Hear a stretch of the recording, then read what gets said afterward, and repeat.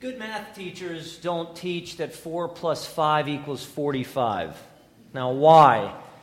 Well, because they teach objective truth that says if you have 4 apples and someone gives you 5 more, you end up with 9 apples, not 45. Good English lit teachers don't read Hamlet's line, "To be or not to be, that is the question," and interpret it or teach their students that Hamlet was wrestling with the existence of God. Why? Because good English teachers interpret Shakespeare accurately and teach their students that Hamlet was wrestling with suicide. To be a faithful teacher, you need to rightly understand truth and then teach truth. Sound teaching and learning spring forth from sound doctrine. We live in a day and age where many professing Christians and churches dismiss the importance of well-defined theological doctrine. For many, doctrine is actually a nasty word. Following Jesus, oh, absolutely. We want to follow Jesus, but doctrine, no. That divides. And it's troubling when people who profess to have a relationship with Jesus, and yet they snub the clear doctrinal boundaries that he lays out in his word. Last year, Lifeway Research and Ligonier Ministries teamed up to do a study on American theology. The results, I'll just tell you, they're very sad. The study revealed that many classified as evangelical Christians actually reject essential biblical doctrines. 82% believe that people have the ability to turn to God on their own initiative. 74% believe individuals must contribute to their salvation. 71% believe Jesus is the first and greatest being created by God. 56% believe the Holy Spirit is a force, not a personal being. 54% believe everyone sins a little, but most people are good by nature.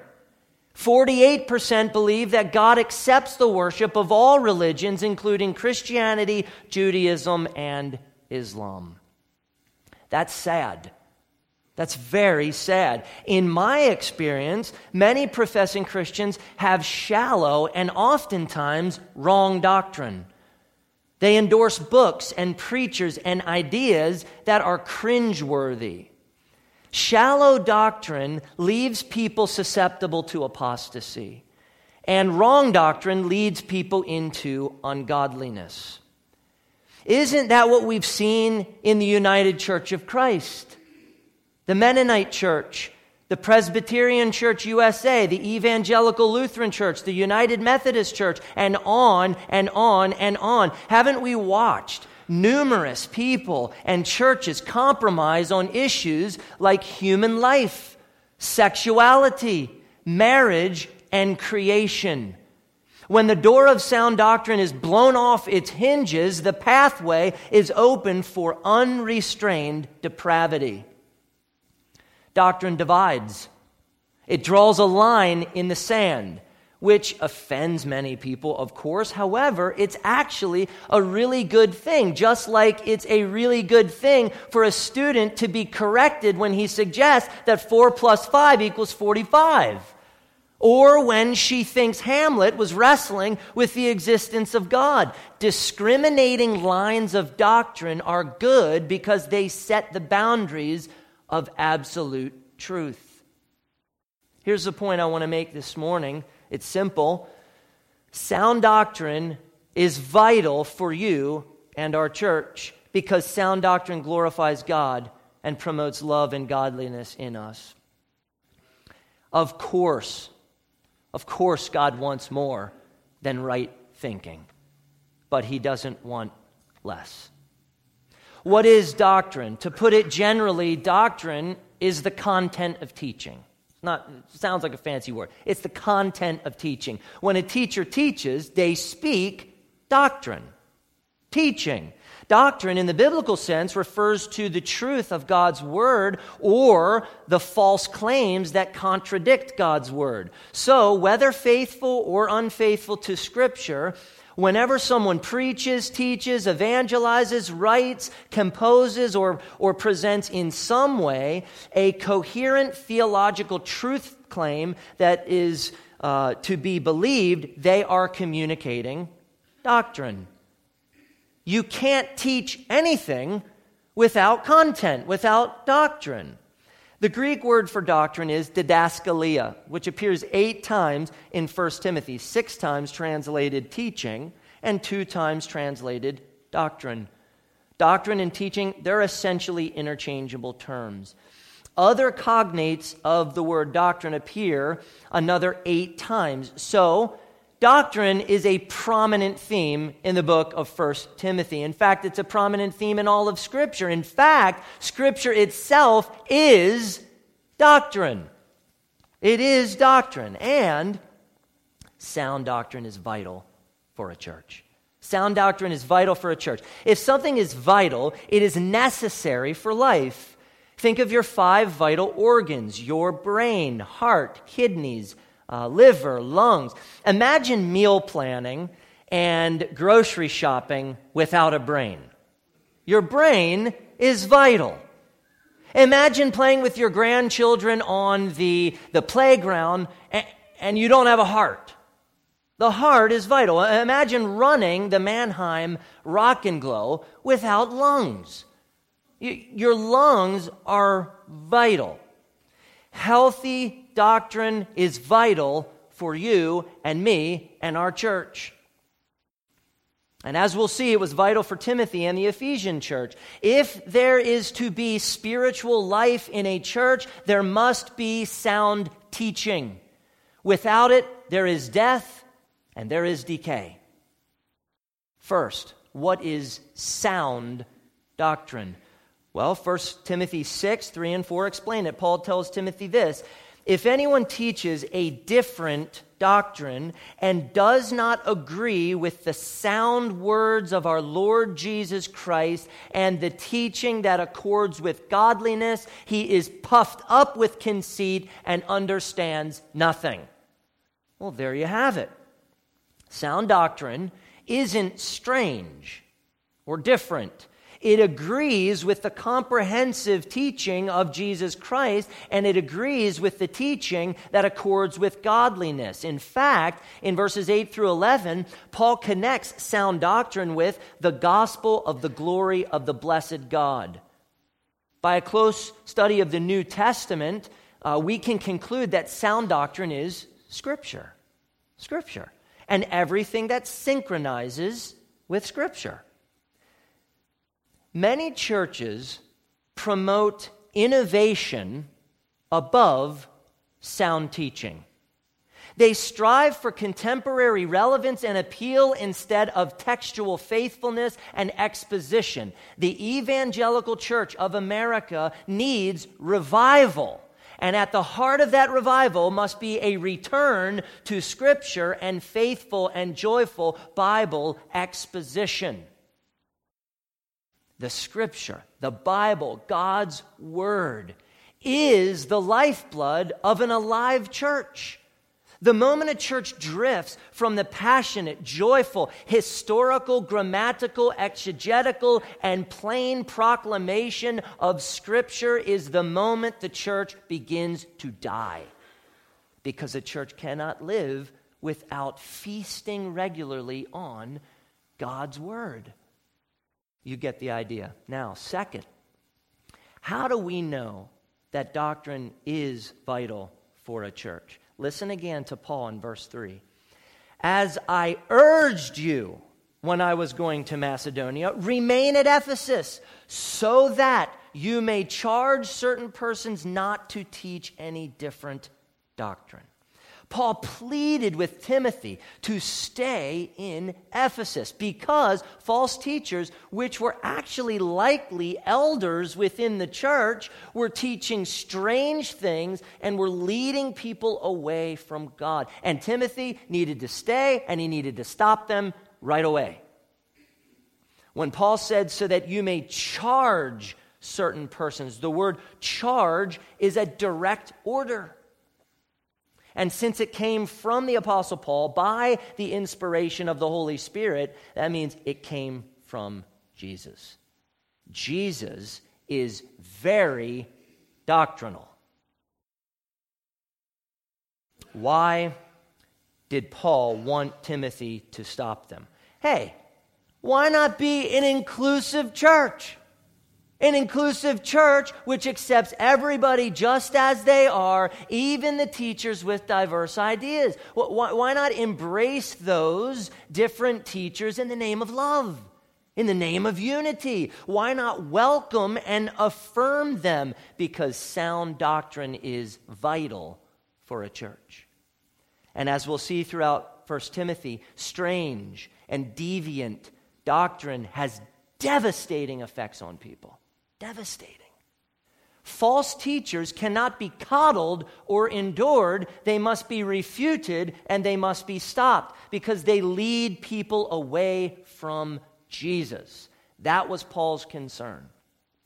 Now, if well-defined boundaries, doctrinal boundaries, are unimportant for a church, then Paul's letter to Timothy makes absolutely no sense. None.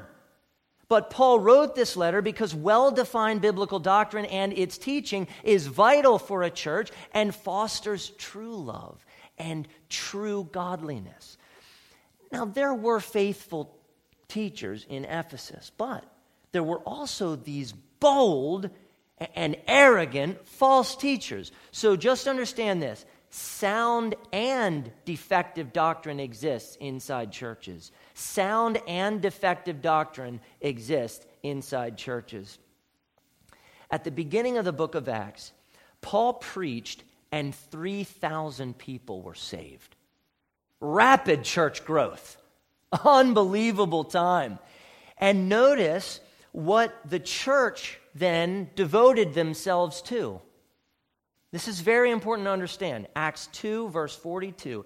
And they devoted themselves to the apostles' teaching. Or you could say the apostles' doctrine. The apostles' teaching, Scripture, is the boundary. Now, consider what Jesus said about defective doctrine inside the church. In Matthew 7, verse 15, during his famous Sermon on the Mount, Jesus warned his disciples. He said, beware of false prophets who come to you in sheep's clothing, but inwardly are ravenous wolves. Friends, the wolves look and act just like the sheep. Okay? But they come to devour, and they bring their false teaching as the way to devour.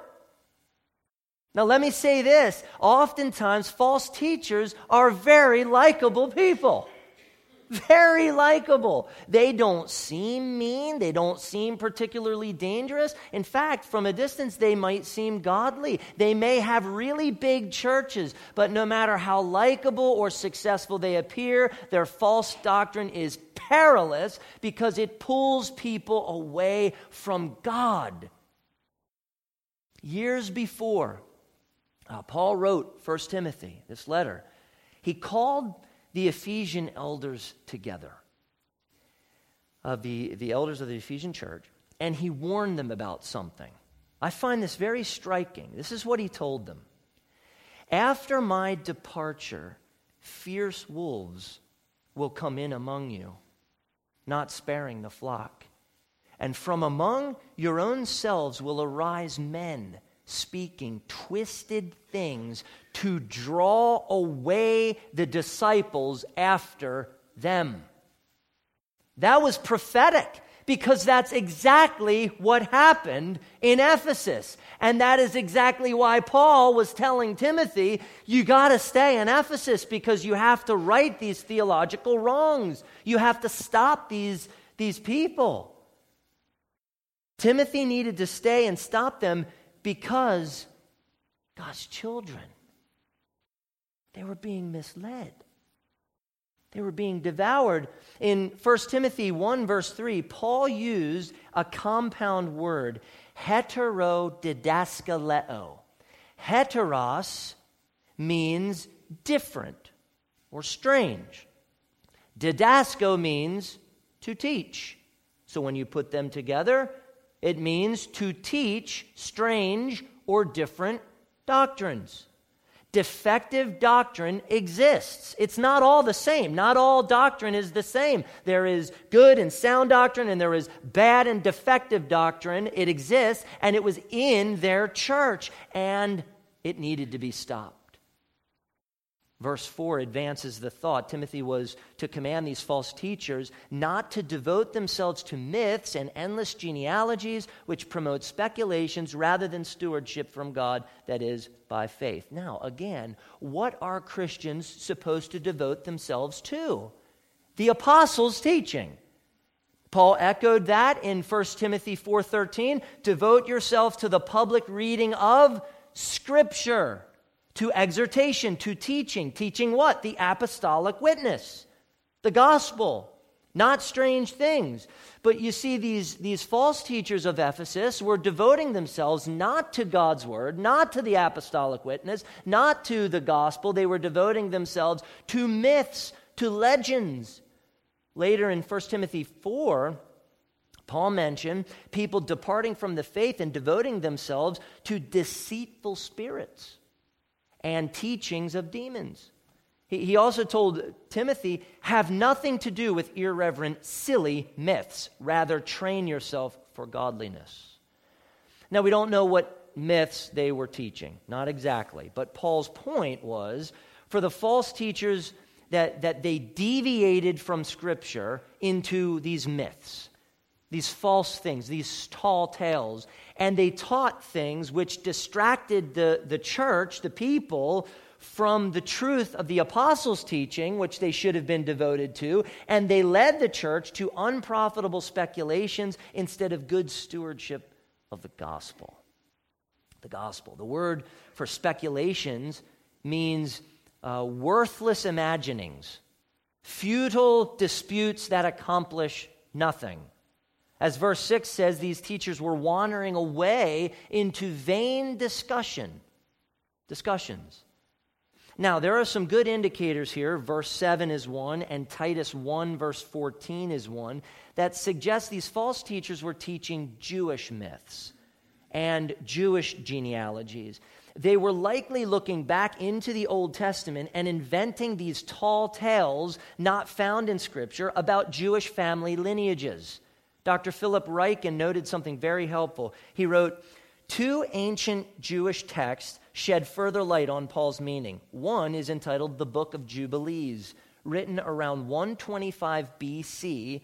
Another was written after AD 70 and is called The Biblical Antiquities of Philo. These books retell the Old Testament story from a Pharisaic point of view and include extended genealogies. They go beyond the Scriptures to speculate about the biographies of the biblical saints. End of quote. Did you hear it? They go beyond Scripture into speculation. And I think that's what Paul was getting at. These teachers invented doctrine. And then they taught it over and above the plain and clear teaching of Scripture. Now, sadly, this is what much preaching is today.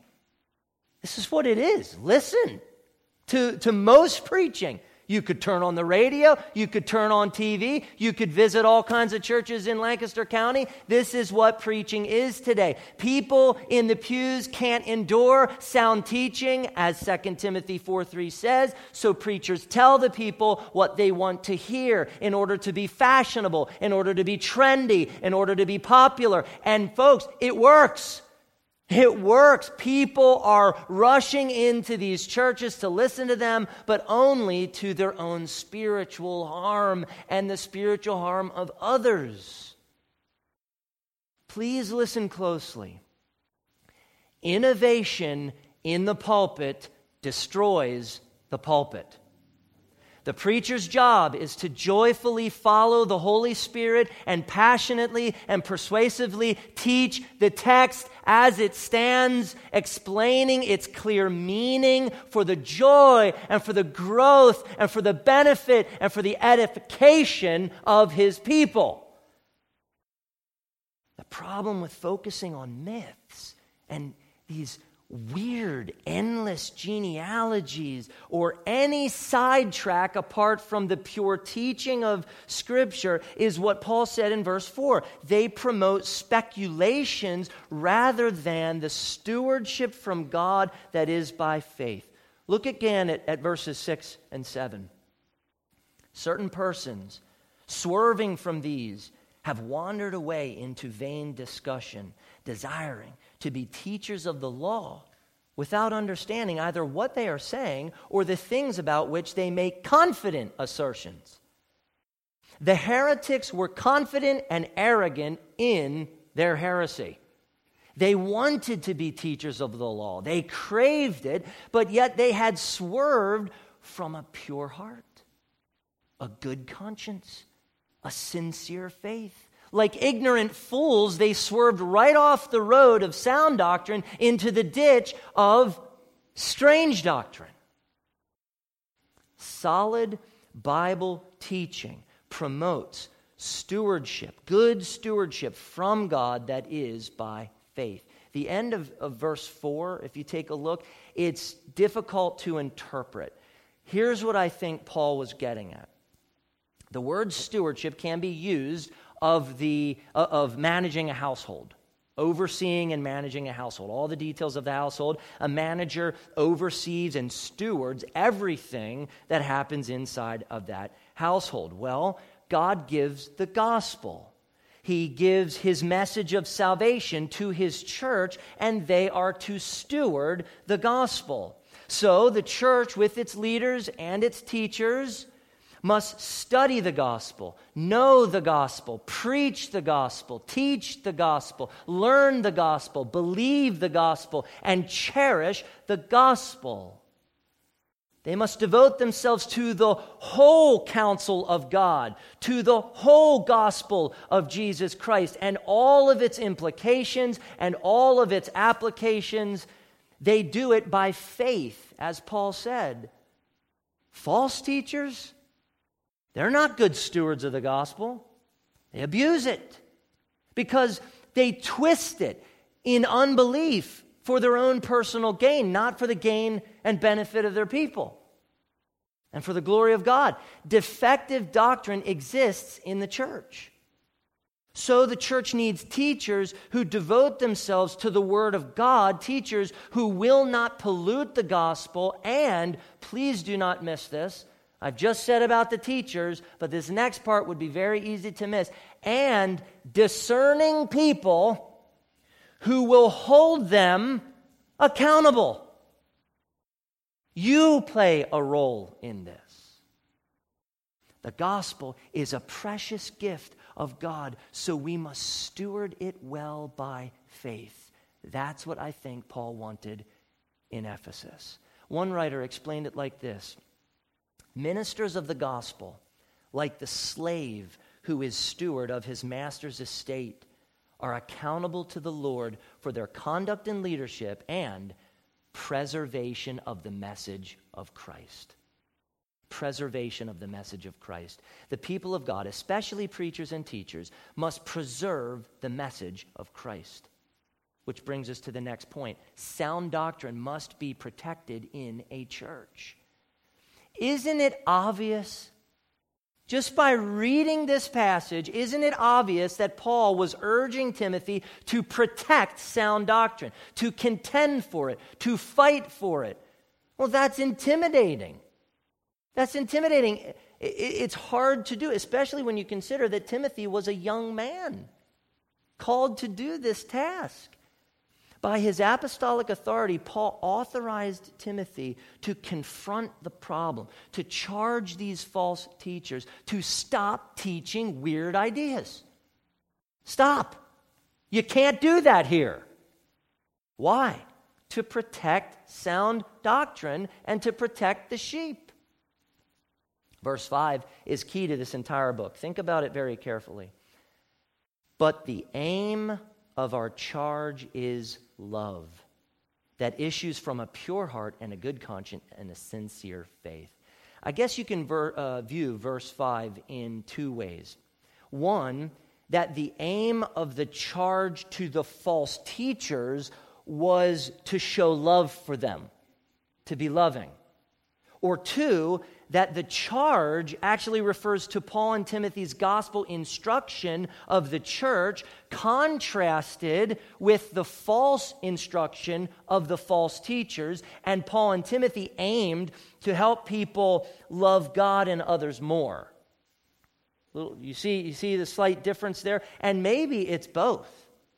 I'm not sure, but consider Paul's use of the connecting conjunction. Don't get lost in this when you hear things like that. First, the ESV is not going to show this to you. I love the ESV, but sometimes I'm like, what? Why did you? Man.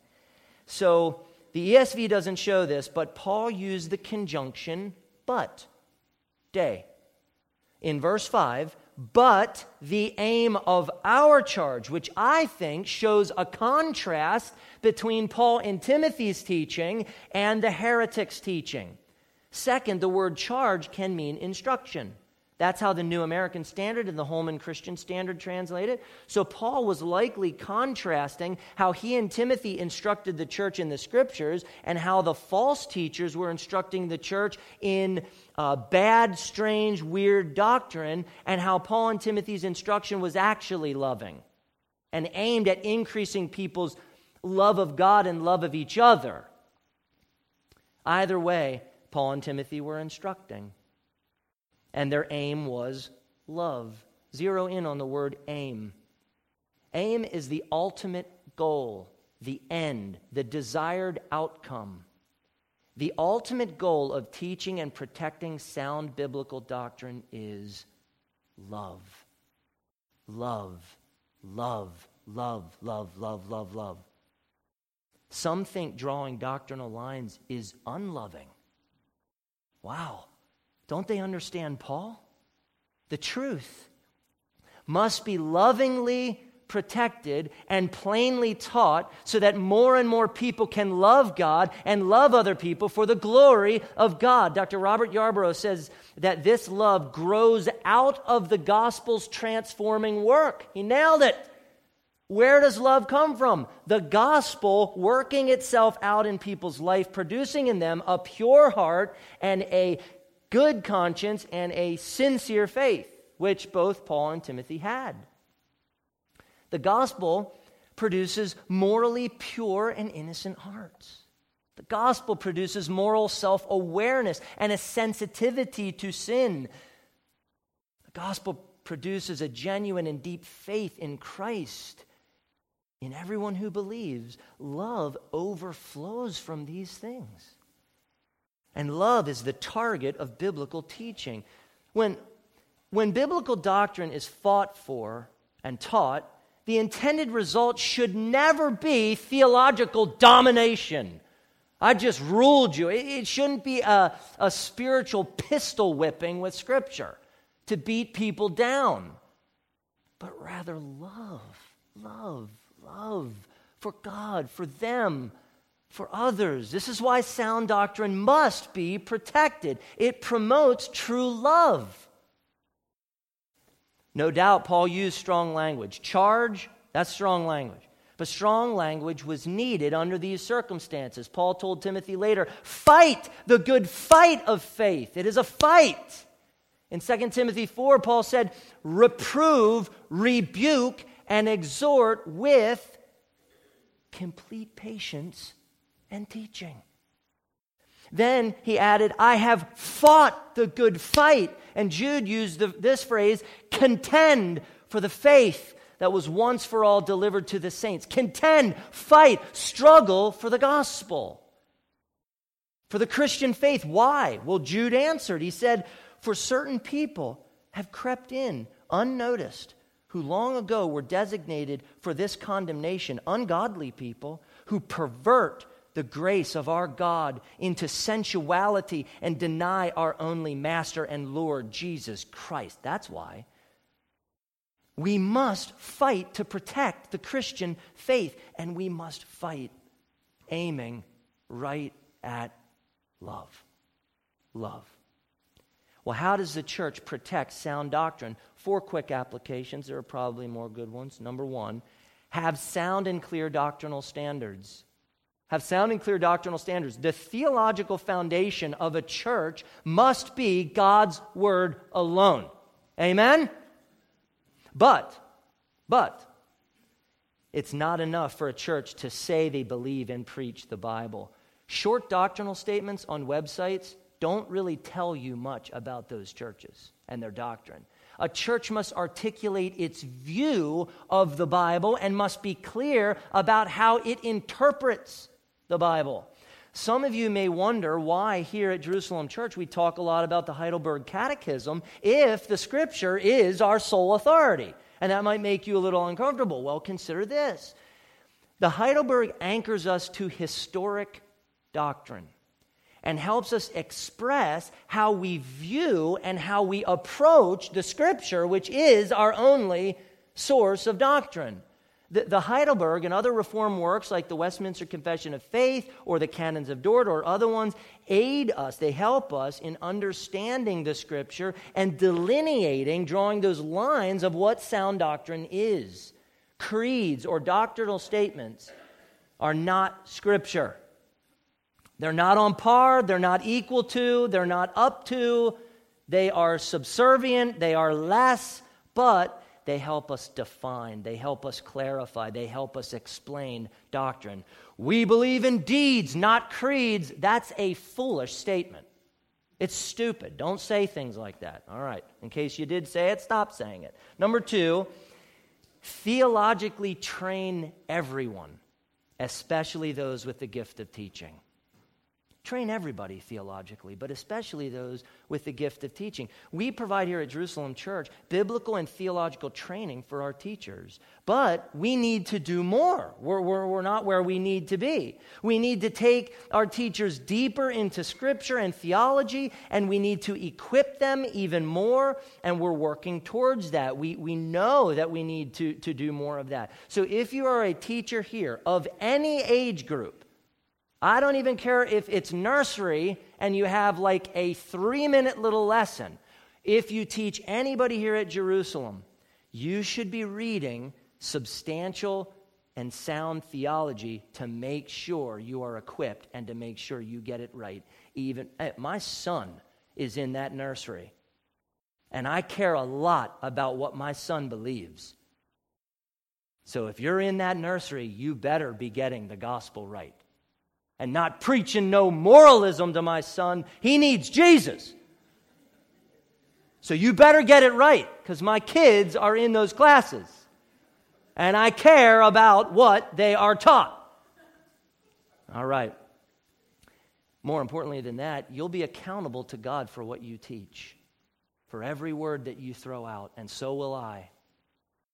So we should not take our teaching role lightly. What training are you receiving right now? What is feeding into you, training you in doctrine and theology and right thinking, equipping you to teach effectively the apostolic witness to Jesus Christ? Now, if you have no clue, ask the elders. They're loving guys who want to help you. We've got tons of resources, even short ones. They're ready to help. Number 3, lovingly teach sound doctrine. That is the aim of this pulpit. That is the aim of our classrooms. The elders want you to be well taught and lovingly taught. John Calvin said this: "We therefore teach that faithful ministers are now not permitted to coin any new doctrine, but that they are simply to cleave to that doctrine to which God has subjected all men without exception." End of quote.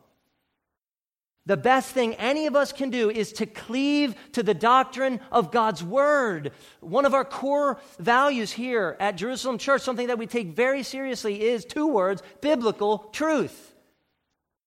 So doctrine is very important to us. but so is delighting in the God who defines the doctrine. We're not just into the mind, we're into the heart and our affection for the God of the doctrines.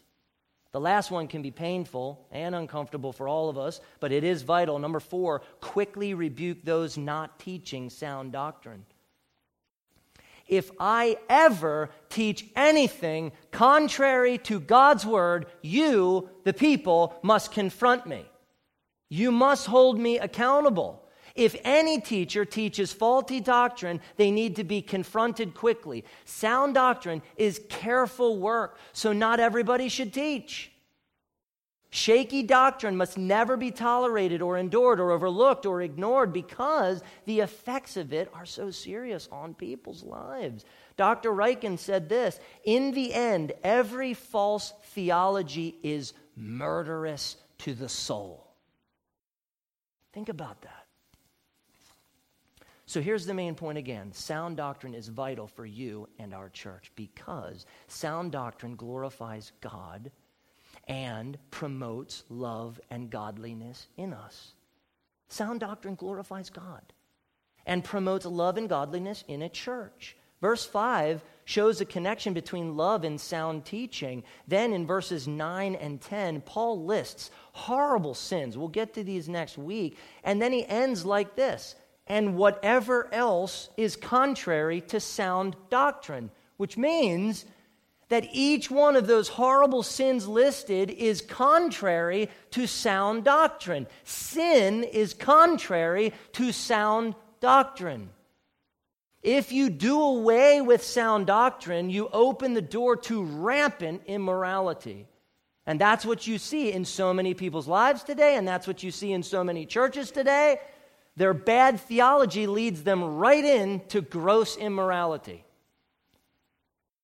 We must purge strange doctrine from us and protect sound doctrine in us in order to do several things. In order to promote the stewardship from God that is by faith, in order to see the gospel produce in people a pure heart, a good conscience, and a sincere faith, in order to love people deeply and help them love God and help them love others, in order to promote godliness in the church, and in order to glorify and enjoy God.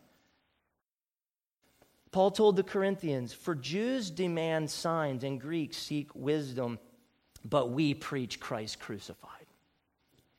When we preach Christ crucified, God is glorified and people are roused to love and godliness. Like Paul, may the cry of our heart be this: "Woe to me if I do not preach the gospel."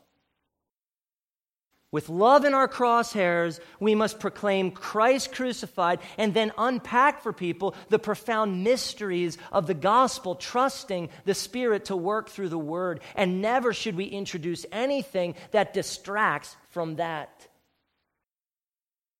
Now, Jerusalem Church has not always been faithful to sound doctrine. Over many years and several mergers, this church ended up in the United Church of Christ, arguably the most liberal denomination, a denomination that abandoned God so many years ago. But courage and wisdom in many of you sitting here today helped redirect this church. And God is blessing your investment. I hope you see what God is doing here. He's blessing you. But I hope you also realize that strange doctrine still lingers here. And it will take much humility, and it will take much time, and it will take much gentleness and love to confront and to correct the false doctrine that still exists here. Especially since that doctrine has been tolerated for many years. We must replace it with clear and plain and persuasive and glorious biblical doctrine for the sake of loving God and for the sake of loving each other and for the sake of loving our community and our world. What you believe in the pews is really, really important. Now, I think some of you, maybe a lot of you, I don't know, are insecure when it comes to your knowledge of the Bible and theology. You're insecure. You're on edge about it. You might even be scared to say anything in a Sunday school class or in a meeting because you don't want to be wrong, or you don't want to make it seem like, oh man, I've said that and the pastor just said that's not true in his sermon and I just said it. And you feel very on edge about that. I just want to encourage you. I want to build you up. You might be wrong. Okay? You might be wrong. But you show strength when you fight through to humbly adjust and believe the truth. How you are corrected will say a lot about your heart.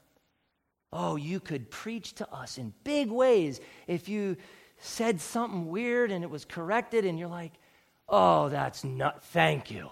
That is so helpful, man. I love that. I got a new belief. I'm walking out with it now. And I just want to encourage you that there are no shortcuts to doctrinal maturity. There are no shortcuts. You have to want it. You have to want to grow, and you have to work at it. And we all need to work at it. I'm disturbed inside when people are like, I'm just not a reader. I don't have a degree. I don't. How do you think the people who have the degrees got the knowledge that they had? They worked. They worked hard. It's not like some have we all have different gifts. I understand that, but it's not like some have just this inside track to God because I'm so much better than you or whatever. No, do the work. Study the scripture. Dig it apart. You will grow. You don't put yourself way down. Trust the Spirit to work in you no matter what level of education. Forget it. It's important, but don't let that detract you from the work that you could do and the growth that could come. Good doctrine is developed over years of hard and humble studying and learning and discerning and discussing and discipleship and conforming to Christ. So here, as I conclude quickly here, there are a few things, 5 things that you can do to launch you towards doctrinal integrity and maturity. This is how you can grow. All right, so if you really want it, right here it is. This is really simple. Number 1, study your Bible, don't just read it. Study your Bible, don't just read it. The better you know the Bible, the better your doctrine will be. Number 2, read the Heidelberg Catechism. Read it. It is most excellent, and it will help you understand God's Word. Number 3, read good books. Now, I've noticed that many of you do not read good theology books to help you grow in Christ. So let me be straight. That's holding us back. That's holding us back. There are so many helpful books out there that you can read, and some of them are really, really short. They're so short. You can do it. I'm a really slow reader. If you're slower than me, which I guess is possible, you can make it through in probably a week. Small books that will give you so much help. And the elders can help you know what to read. Number 4, read good articles online. Now that's interesting. Well, I read it on the internet. You hear weird stuff. Well, it's got to be true. It was on the internet. No, let me direct you a little bit. Ligonier.org. DesiringGod.org, TheGospelCoalition.org, Challies.com, Theopedia.com, Monergism.com. Read helpful theological articles. Again, the elders can help you do that and can direct you to the right place. Number 5, last one, listen to free online seminary classes from good seminaries. I emphasize the good seminary part of that. Check out thirdmill.org or biblicaltraining.org. Go to iTunes. I think they have it in iTunes U, and check out Reformed Theological Seminary and Westminster Theological Seminary and Covenant Theological Seminary. How helpful they would be for you. Try 1 or 2 of those ideas, would you? To grow yourself in doctrine. And if you're like, I have no idea where to start, I'm just totally overwhelmed, talk to me about that. Talk to one of the elders, because we'd be really, really happy to help you know where to start, slow and easy, something that's not way over your head or whatever. But, it starts with you. You have to be hungry for it.